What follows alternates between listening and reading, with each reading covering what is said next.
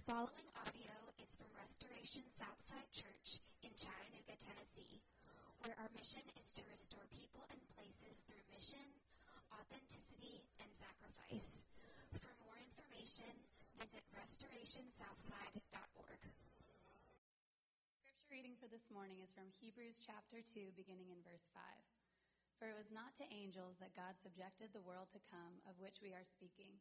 It has been testified somewhere, what is man that you are mindful of him, or the son of man that you care for him?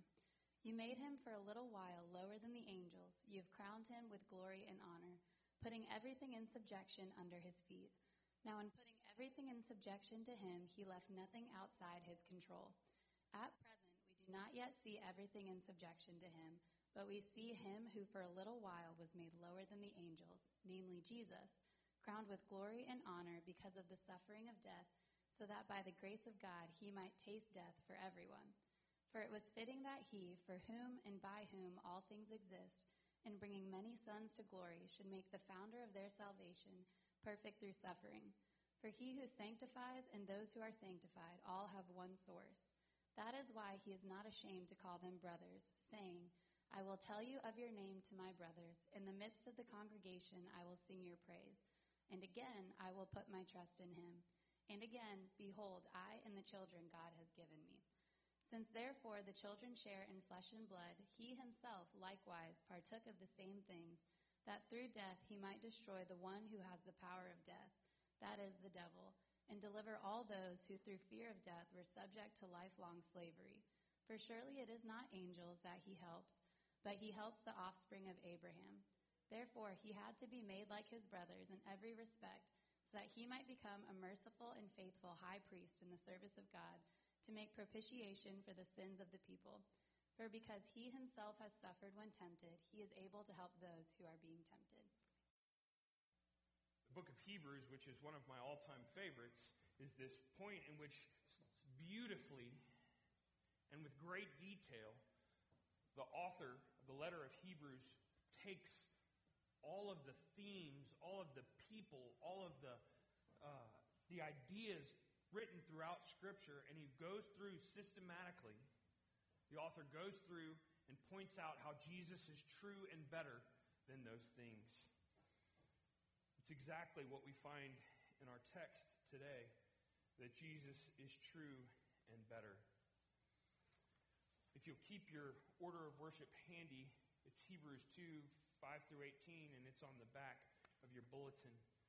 Before we dive in, I just want you to consider this.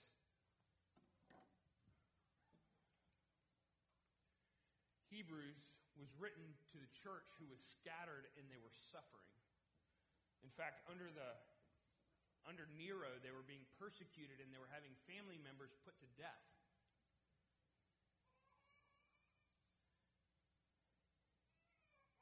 Why would the people who are being scattered and persecuted, why would the people who are suffering be somebody that needed to remind themselves, be reminded that Jesus is true and better? Ted Strawbridge said it like this: the world is not merely what we see. There are more things going on than our present physical experience. My physical pain is not everything. Where does that land for you this morning? Where do you need to be reminded that whatever it is that you're battling with, there is actually something larger going on that you can't see that would bring you comfort? Well, let's pray and ask God to bless our study of His Word this morning.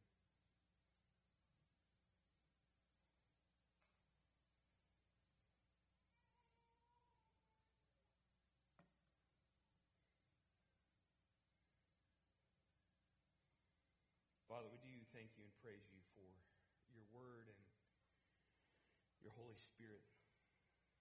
We ask, God, that you would bless us, that you would fill this room with your Holy Spirit, that in the midst of our own suffering and trials, that we would be given hope. Lord, would you have mercy on me, a sinner? It's in Jesus' name that we pray. Amen. One of my all-time favorite movies is a movie called A Time to Kill. It's based off of the work of John Grisham, and It tells the story of Carly Haley. Carly Haley's daughter in Mississippi is kidnapped and assaulted. Ultimately, they throw her into a river, trying to kill her. She doesn't die. She's rescued. She's seriously wounded. Carly Haley, her father, cannot take the racism that caused this. It's played by Samuel L. Jackson. Cannot take that white supremacists would do this to his little girl. And so he waits for just the right time when they're going to be arraigned, and he comes into the room, and he shoots these two guys and kills them. The rest of the movie is sort of the trial that takes place, whether Carly Haley, this African-American man in Mississippi, will be acquitted or whether he'll be sent to the death penalty. Because in his anger, in his desire for justice for his daughter, he killed the two white supremacists who hurt and tried to kill his daughter. It's a very tense and difficult and yet redeeming and beautiful story. There's a scene where Jake Brigance, his lawyer, who's played by Matthew McConaughey. I feel like we're talking about McConaughey a lot recently. I don't mean for that to happen. Samuel L. Jackson, Carly Haley's in prison. He's talking to Jake Brigance. And Jake is trying to make Carly Haley see that it's going to be difficult to win this case. And he says, listen to me, we're friends. And Carly Haley says back to him, Jake, we ain't friends. You don't hang on the same part of town that I hang on. You probably don't even know where my house is. Our daughters ain't ever going to play together. McConaughey sits there stunned and offended. He doesn't understand what he's being told, but ultimately Samuel L. Jackson's point, Carly Haley's point, is that you don't know my world enough to rescue me. You don't know my problems enough personally and intimately to be my hero. You're not close enough. You don't know what it's like. And ultimately, there is a temptation for us who wander around this world to look at God and say, you don't know what it's like for me. You don't know how difficult things have been. You don't know how hard my story is. You don't know what it's like for me. And then we have this beautiful passage. Hebrews 2, one of the greatest passages in all the Bible, where the author works through systematically over and over again just how much Jesus knows what it's like to be you. If you've ever felt like God is far off and he couldn't quite possibly understand, this passage is for you. We see throughout the passage that Jesus is a better man. He's a better king. He's a better Moses. He's a better David. He's a better prophet. He's a better priest. He's a better brother. And we're going to walk through some of these together. This passage is so beautiful. It's hard to take it and put it into the neat little format of 3 points because the author just keeps going and going and going. And so we're going to walk through this together. But first of all, and maybe surprisingly, the author shows us that Jesus is the better man. A better man. Look with me in verses 5 through 8. For it was not angels that God subjected the world to come, of which we are speaking. It has been testified somewhere, what is man that you are mindful of him, or the son of man that you care for him? You made him for a little while lower than the angels, and you crowned him with glory and honor, putting everything in subjection under his feet. Now, in putting everything in subjection to him, he left nothing outside of his control. It sounds like if you jump a little forward that it's talking about Jesus, but that's not what it's talking about. Not right there anyway. You see, these people who were suffering and struggling and wounded and scattered were hoping that angels might come in, that angels, powerful warriors of light, would come and involve themselves in the affairs of men and that they would make things right. These hosts of angels would come in and that they would set things right for good and forever.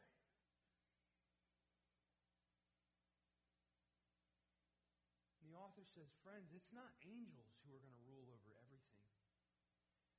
It's you.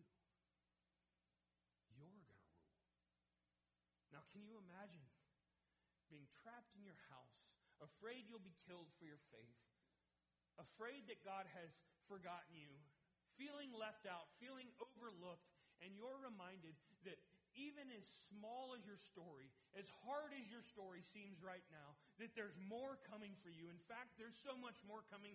Not angels, but you are going to reign in heaven with Christ. What comfort that would be. You'd think, my story doesn't matter.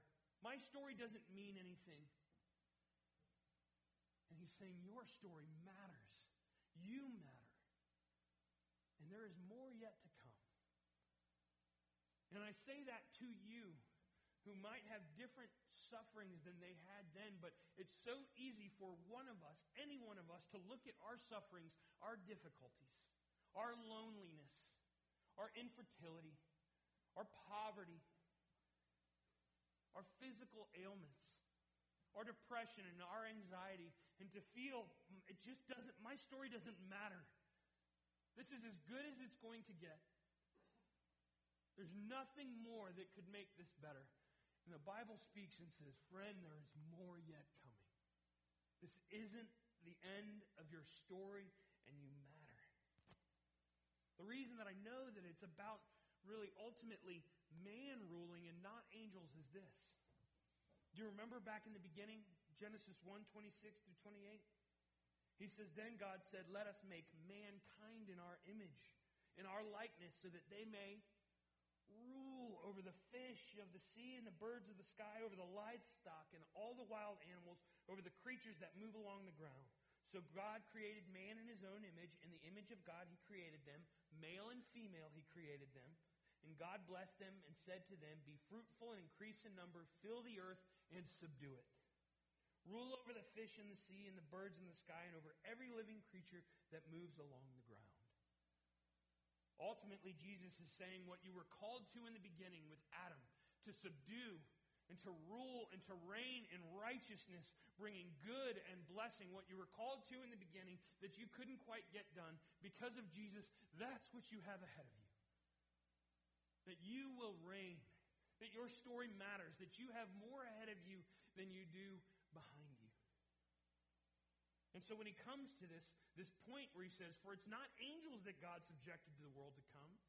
He says it's not as floating beings with wings and harps that they're going to rule in heaven. That's what we have in our heads.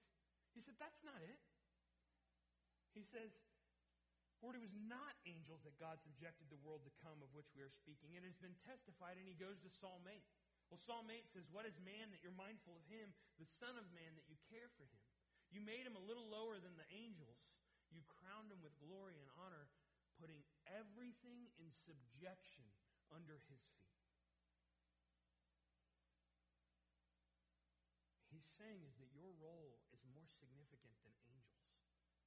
In seminary, one of my professors wanted us to kind of understand the significance of angels and how powerful and scary that they were, and yet that they knew their place. And throughout Scripture, oftentimes you'll see an angel pop onto the scene, and what do they always do when you see an angel pop onto the scene? They hit the deck. They're like, oh, this is it for me. And they hit the deck. And if you look carefully, every single time the angel's like, whoa, whoa, whoa, whoa, get up. You can't worship me. That's not who I am. Get up. Get up. So my professor was standing and teaching, and he had me come and lay at his feet for like 10 minutes while he was talking about this. Now, he wasn't actually asking me to worship him, but he just wanted to give everyone the sense that an angel is immediately uncomfortable with someone laying at his feet because they weren't made for worship. They were made to worship. So he let me sit there. And yet he shows us these examples of throughout Scripture, maybe even in Revelation 22. He says, I'm John, the one who heard and saw these things. And when I heard and saw, I fell down to worship at the feet of the angel who showed me these things. But he said to me, do not do that. Do not do that. For I am a fellow servant of yours. What he's saying over and over again is the angels know their place. And even though they're stronger than us, the angels who run the world? Girls and boys. He's saying, you are heirs. You are princes and princesses. You will make blessing. You will bring good. You will rule and subdue. So however small you think your story is right now, there's more coming. It's saying, who will rule the world? You will. And it said, and the reason that you're going to be able to rule the world is because of the true man, the better man. Look in 6. It has been testified somewhere, what is man that you're mindful of him, or the son of man that you care for him? You made him for a little while lower than the angels. You've crowned him with glory and honor, putting everything in subjection under his feet. Now in putting everything in subjection to him, he left nothing outside of his control. Here he goes. I get it. Listen. At present, we do not see everything in subjection to him, but we see him who for a little while was made lower than the angels, namely Jesus. What he's saying is that, of course, I know it doesn't feel like everything is under your subjection. Of course, I know that it doesn't feel like your rule, your reign is blessed. But he said, you can't see it now. You can't see it now, but it's true. And even though you can't see it now, you can see Jesus. So he's telling you to look up from your disappointments, your feelings of impotency, insignificance. Look up from them and say, I can't see how we could possibly be ruling and reigning someday with Christ, and say, I know you can't, but you can see Jesus. We're not always sure someone is in control. We can't quite make it out, but we can see Jesus. And how did he do this? How did he do this incredible thing of turning weak people like us into princes and princesses? How did he do it? Now, putting everything in subjection to him, he left nothing outside of his control.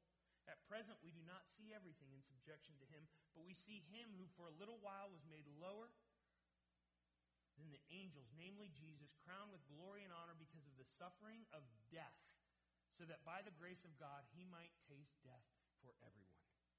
How did Jesus secure the fact that you would reign with him and rule with him in the heavens to come, and not angels? He did it through suffering and through death. What comfort do you think suffering and death of watching our Savior would be for a church who was on the run and discouraged and persecuted and felt insignificant? And yet they have this Savior who knows what it's like to feel small, who knows what it's like to suffer, who knows what it's like to limp. And if they can see Jesus and see his road through suffering and his road through death, maybe they'd be reminded that they still have a road ahead of them too. That their suffering has meaning. Jesus is the better man. He's the better Adam. Adam couldn't get it done. Jesus can. We can't get it done. Jesus can.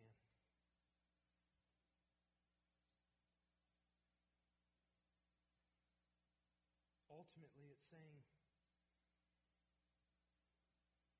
because of Jesus, we will rule and reign, not angels, as insignificant and small as we feel.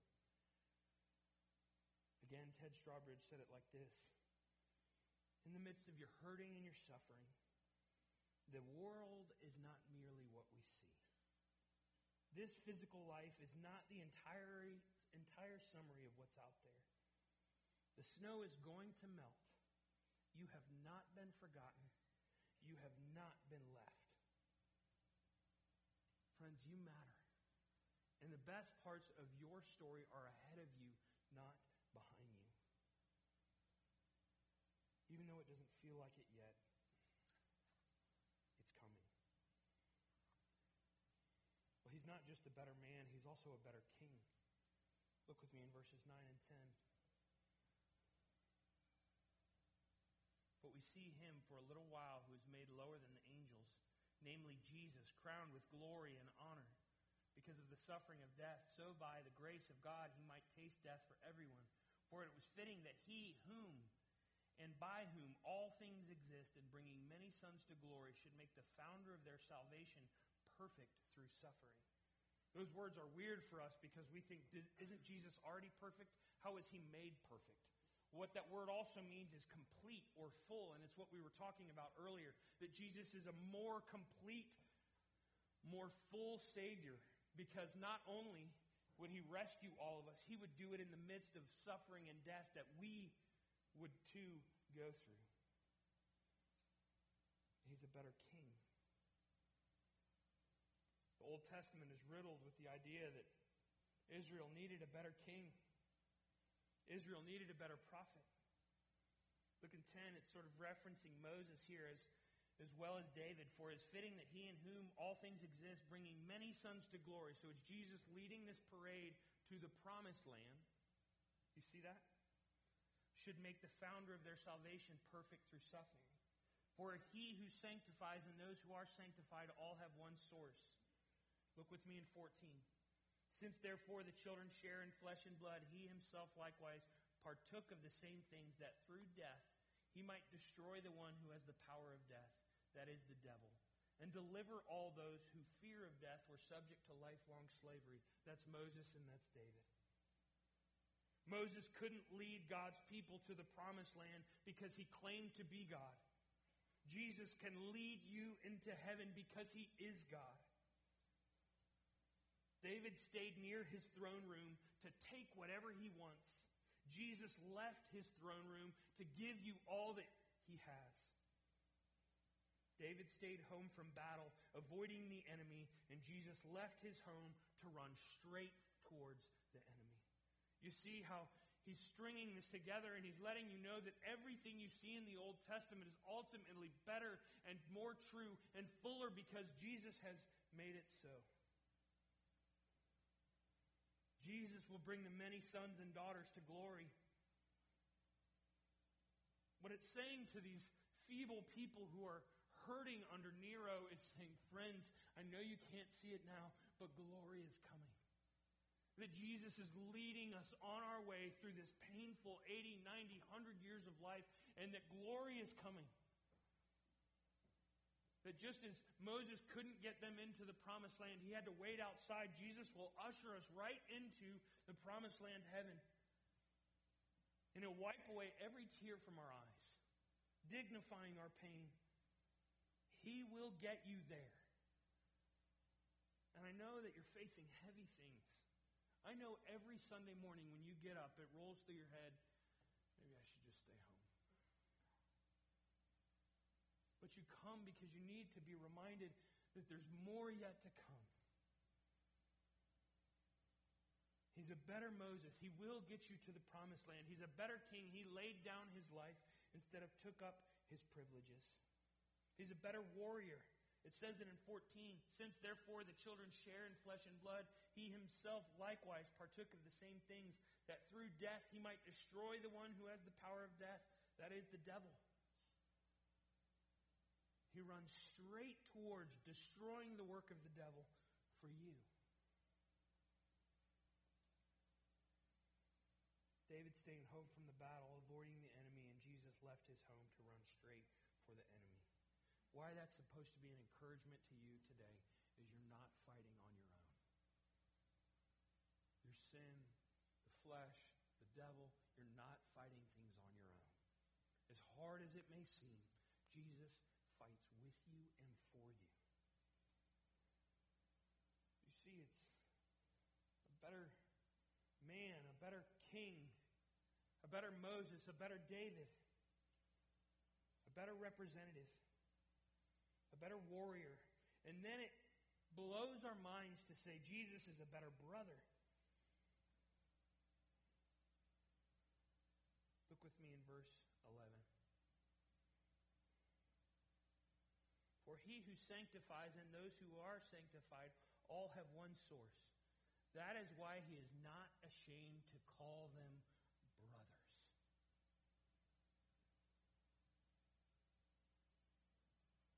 Can you imagine?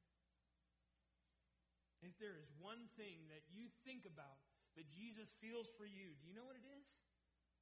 It's shame. This is sort of what it sounds like in our heads. You should have done better. You should have stopped that sin. I can't believe you're still doing this. I can't believe you've run back to this. You still aren't praying. You still aren't reading. You still aren't serving. You should have done better. You should have been more. That's what it sounds like in our heads. But the Bible says that's not true. It says as Jesus does the work of salvation, he looks fondly at all of us and says, I'm not ashamed of you. I am not ashamed of you. The very things that you did are the things that caused me to run for you, to rescue you.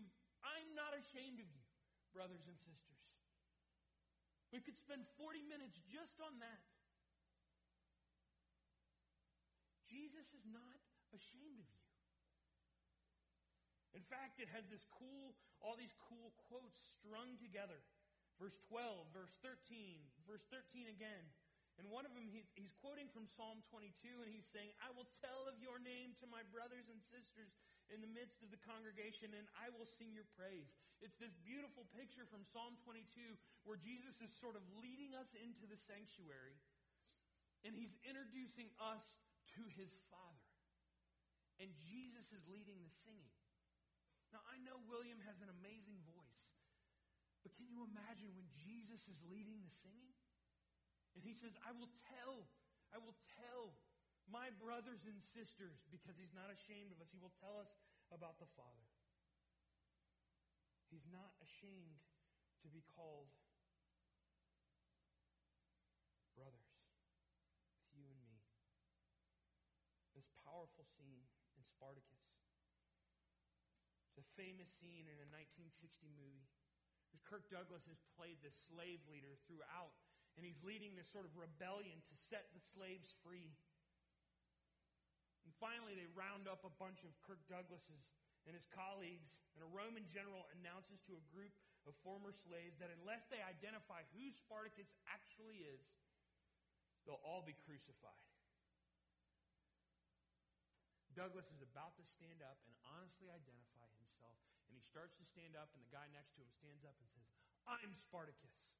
And then someone else stands up and says, I'm Spartacus.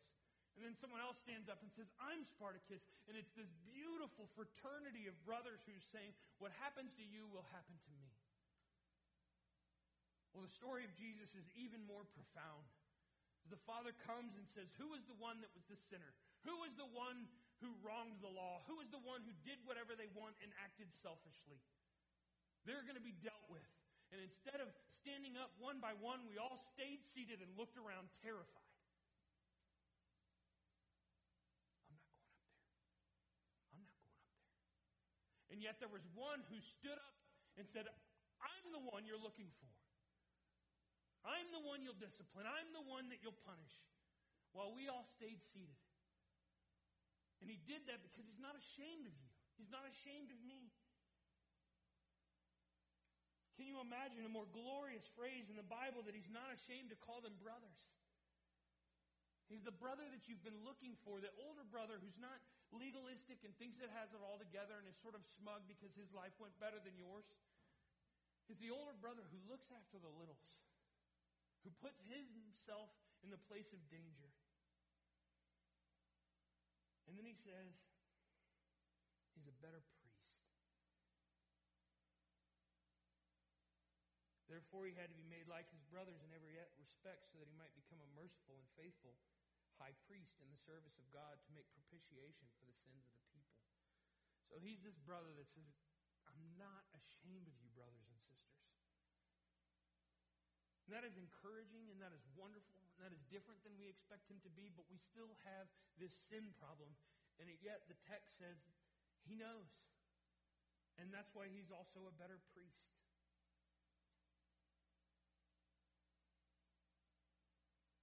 He says he's merciful, and he's faithful. Merciful and faithful. Merciful means that he has compassion on us, sees us in our need, and faithful is that he will actually go and do something about it. There was a time when I was in Houston, and I was coming back from driving to lunch with my boss, and just as we were turning onto our main road, Silber, just coming back from a lunch, all of a sudden we're kind of turning, and as we start to turn, the car is faced at, and there is a homeless man who has fallen out of his wheelchair and is laying on the ground. Of course, he comes to a stop, and it's surreal. We're looking to the right or the left, like, what has happened? And do you think, regardless of our character, that we just put a blinker on, changed lanes, and went moving forward? Of course not. My friend threw on his hazards and threw the car in park, and we went and picked him up and stood up his wheelchair and placed him back in the wheelchair and moved him on, and it's because we saw that that man could not help himself. It was compassion that moved us. Can you imagine how much more compassion the big brother, the perfect priest has as he sees you knocked over and you can't do anything to right your situation, and he doesn't just feel it, he moves towards you. He's a merciful and faithful high priest. And I want you to see this. He said, therefore, he had to be made like his brothers in every respect so that he might become a merciful and faithful high priest in the service of God to make propitiation for the sins of the people. Some of the translations say atonement for the sins of the people, but that's not quite what it captures. Propitiation is this idea that he has taken the full wrath of God and he's turned it on himself so that not 1 ounce of it will land on you. So because God is just and holy, he has to deal with sin. But because he loves us, he chooses to deal with sin by pouring wrath out on his own son. Now here's what it's really saying to you. It's basically saying that he put away the wrath of God so that there would be none left for you to get.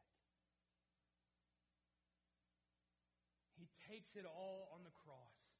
All the wrath, all the darkness, all the suffering, all the being whipped and being spit on. He takes all of that so that once he dies, there is not 1 ounce of wrath left for you. And I want you to hear that, because we walk around thinking Jesus is ashamed of us, and the Bible says, no, he's not. And we walk around thinking Jesus is angry at us, and Jesus says, no, I'm not. That anger is gone. It's been turned away. It's been dealt with. Might be the most overlooked reality for Christians in our era, that God's anger at your sin has been put away forever by Christ's sacrifice. He deals with our sins. Did you see it in verse 12? It's so beautiful. Kick back up to 11. For he who sanctifies and those who are sanctified all have one source.